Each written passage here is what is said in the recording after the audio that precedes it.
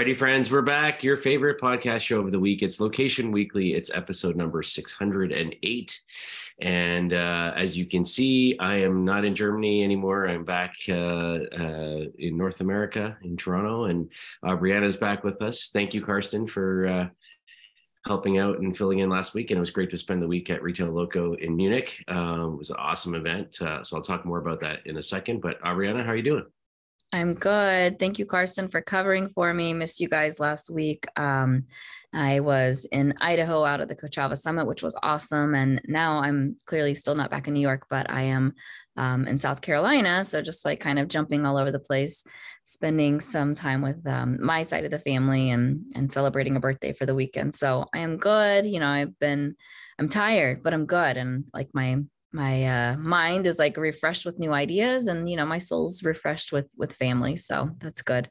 So Awesome. tell us about your trip. How are things? How are you? Yeah, it was fantastic. It was we did our Retail Loco back in Atlanta in October, and that was our kind of first in-person event since COVID. And that was like a good start, and we had a good crowd there. But this seemed to like really sort of build on the momentum of that. And we had people come from across Europe, obviously a lot from Germany, but and the venue, like I think it was like, I'm going to say it's the best venue we've ever had for a Retail Loco. So it was in the Munich airport itself. Like they have this sort of like on the edge of the airport, this sort of training center, event facility that they use for like their own internal like training mostly. And it was just like, and it's just wired up, like, streaming and everything.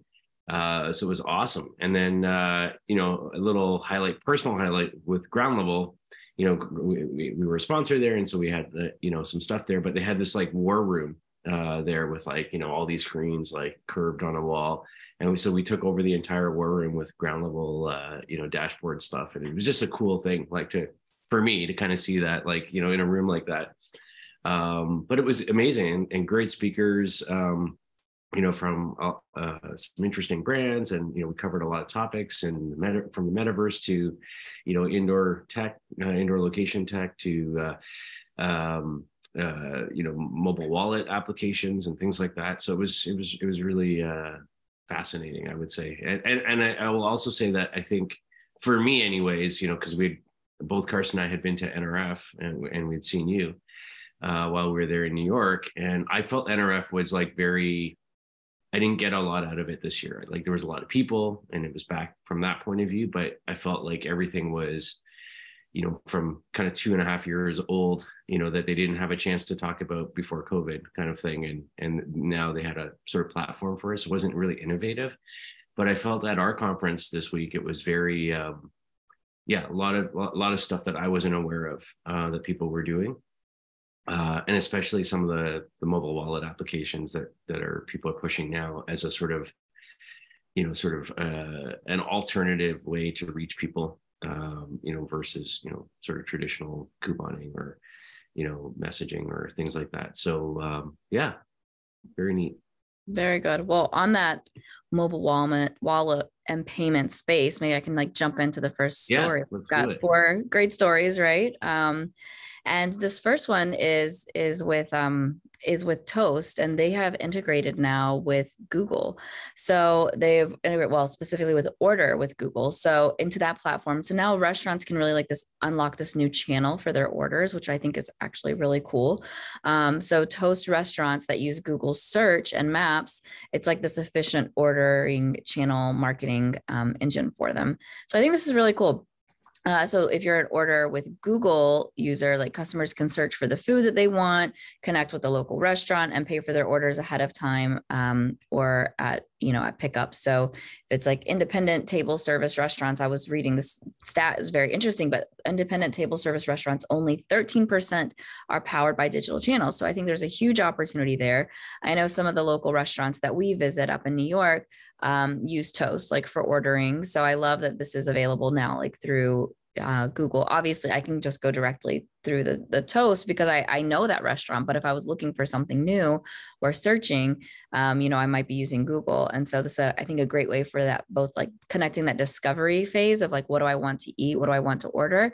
And just streamlining it into the order platform. So I think this is, a simple story, but I do think that it's impactful, especially for those smaller restaurants and independent restaurants that, are trying to get like discovered and put, fill more seats really and more orders. So what do you think about this one?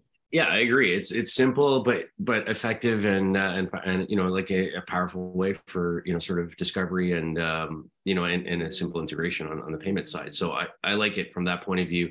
And Toast is one of those companies that's kind of been on a tear lately. So since this story came out, just 2 weeks ago, then last week I read that they've just also acquired Delphi digital signage system. So Delphi does a lot of the sort of drive-through, the digital screens, menus that you see in drive-throughs, and so that's interesting too, because if you think about it, sort of you've got this integrated ordering with through Google. You've got sort of potentially people discovering while they're driving on the road, and then pulling up to these screens, and it's all integrated together.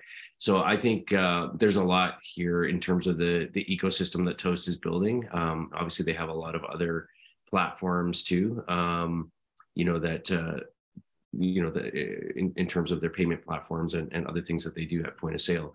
But yeah, I like it. I think it's great. And, you're going to see, I think, more and more of these sort of connectivity pieces plugged together between, online ordering systems or search engines and point of sale systems. So there's a lot going on, I think, around this, but I like it. This is a good, simple integration for me. There you go. Okay, on to our second story. So now we're going to shift over and talk about Coca-Cola a little bit. And what I like about this story is that it seems Coke has really started to shift kind of their marketing focus a little bit to be more local.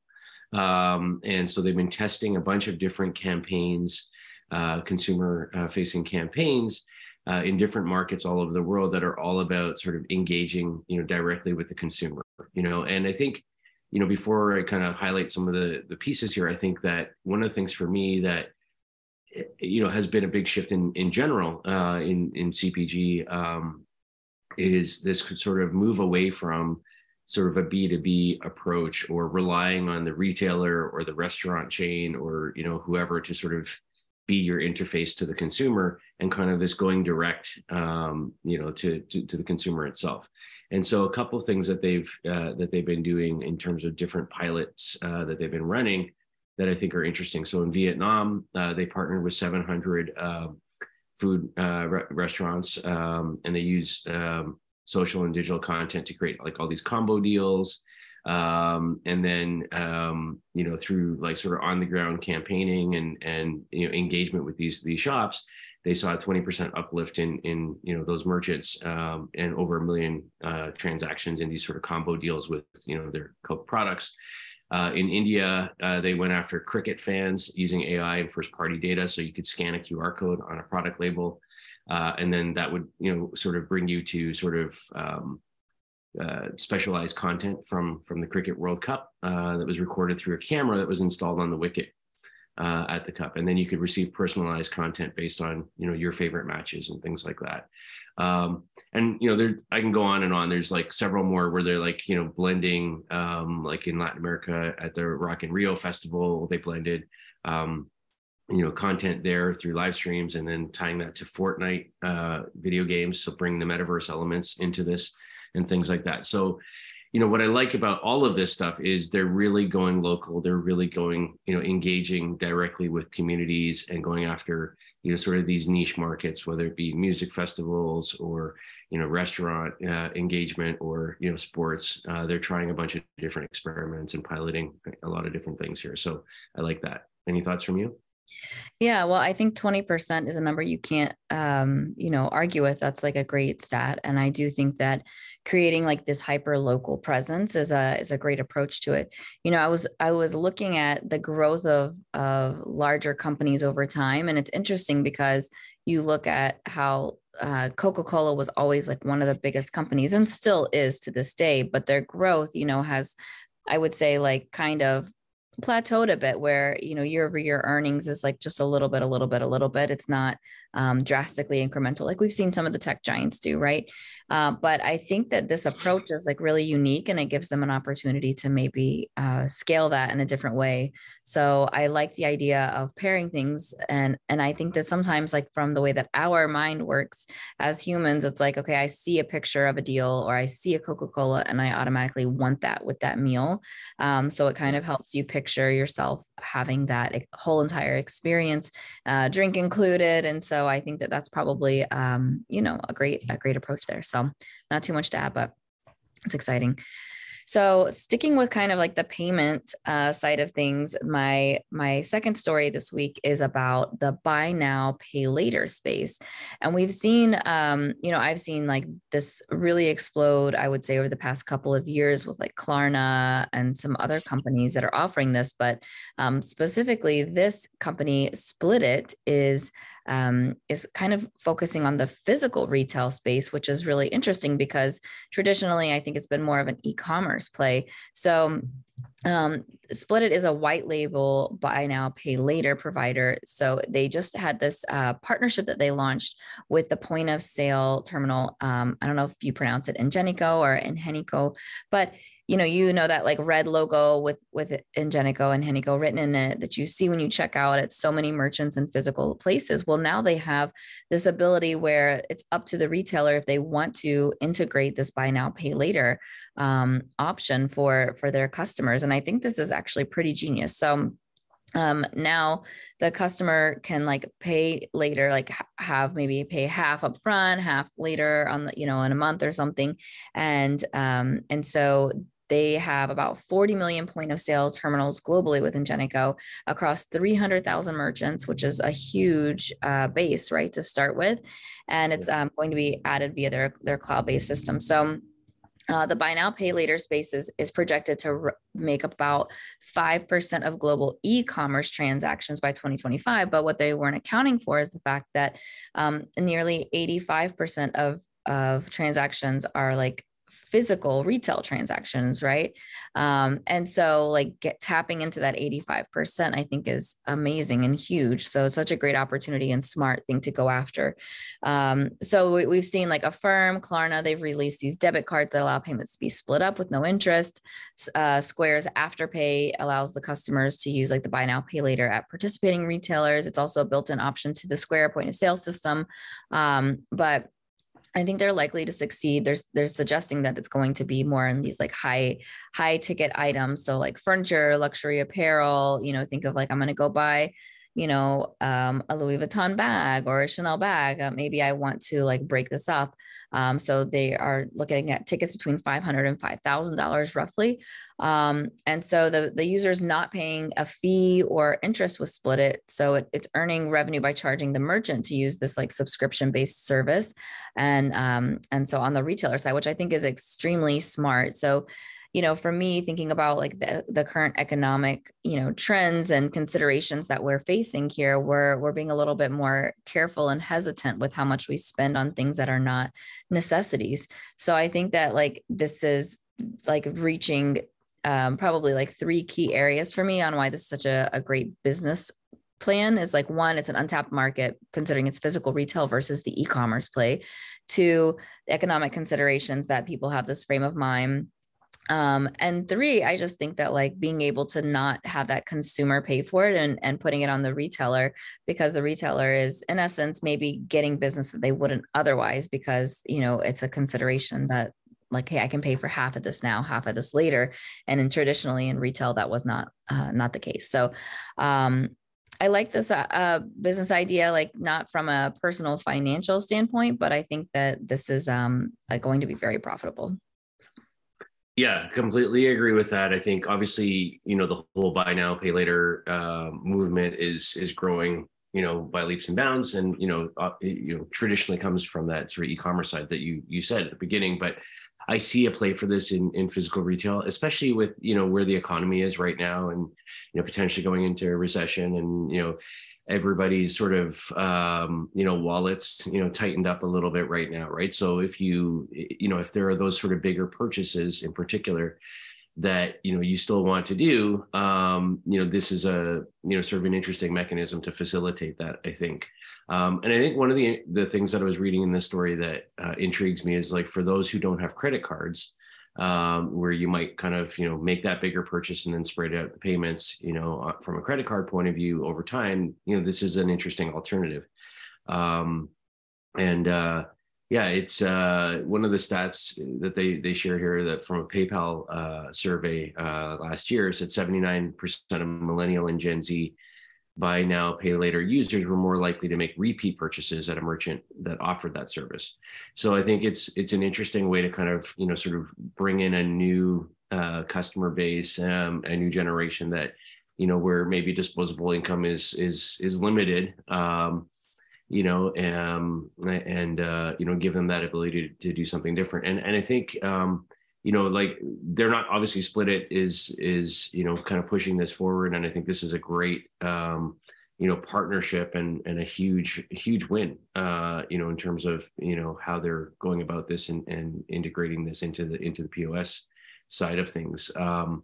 But Klarna and some of the others that you mentioned are also kind of pushing into this space too. So I think we're going to see a lot of movement around this. But it's hard to argue with 40 million point of sale terminals that Ingenico has out in the market at 300,000 merchants, right? Right. It's yeah, and I guess the other thing too for me is I wonder what sort of data will be available to third parties potentially from this, in terms of are they looking to also license data out from this the way MasterCard or others do. So could be interesting. Yeah, one to watch for sure. Yeah. All right, on to our final story. So this is an interesting one, and I kind of, it's not a sort of normal technology story that we cover on here, but this designer named Oni Yan has created a new device called In Memoriam. And it's a device that lets neighbors know when someone in your neighborhood has died alone in their home. So this designer has built this sort of this prototype device, and it's kind of a two-part system. So it has a battery-powered odor detector that would be similar to a carbon monoxide kind of detector that we have in our homes. And then outside, a signal lamp that's connected through a wireless connection that lets passersby in the neighborhood know that somebody in that household has passed away. So it's very very easy and simple. So you just kind of mount this odor detector to your wall, and then it reacts to the sulfur compounds that are released when a human body starts to decay after death. So again, picking up kind of just like a carbon monoxide detector would.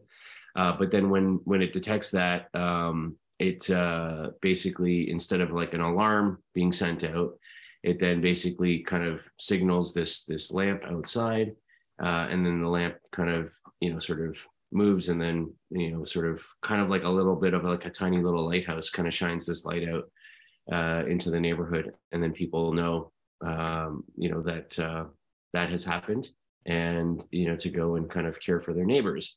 And it's kind of, I like it because like sort of the whole motivation behind it is this person had experienced something in their life like this, and then started researching it, and then found out that this happens more often than you might think, that people are just dying alone, and maybe choosing to stay in their homes a long time, and then no family members are close by or around, or aware of that, and it happens, right? So kind of tapping into your neighbors and kind of each other and the humanness that we are, I think is an interesting use of this technology. and kind of bringing people together in a way too. And then the other thing is that the name in memoriam, translates to remember someone. That's what in memoriam is. And so the designer says that when the signal lamp is lit, the light not only serves as a signal for the house's community, but also to symbolically remember the deceased person.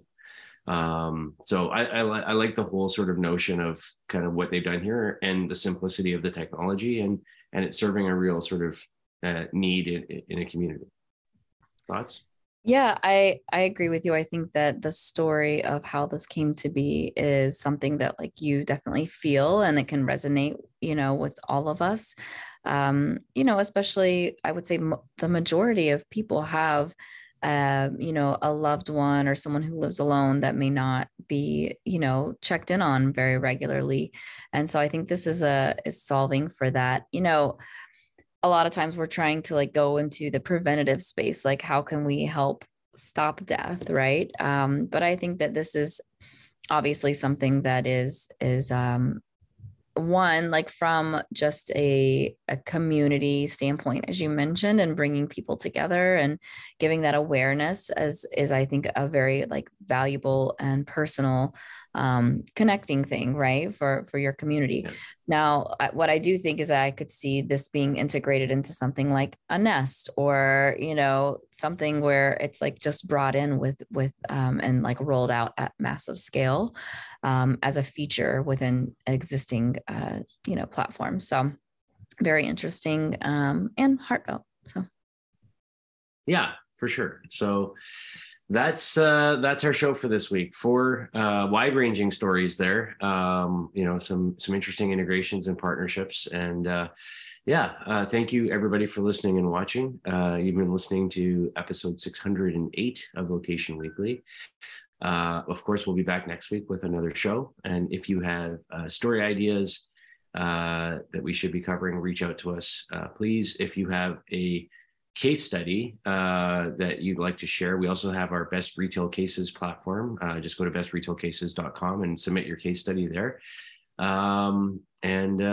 We'll see you next week. Have a great week, everybody. Bye. Bye.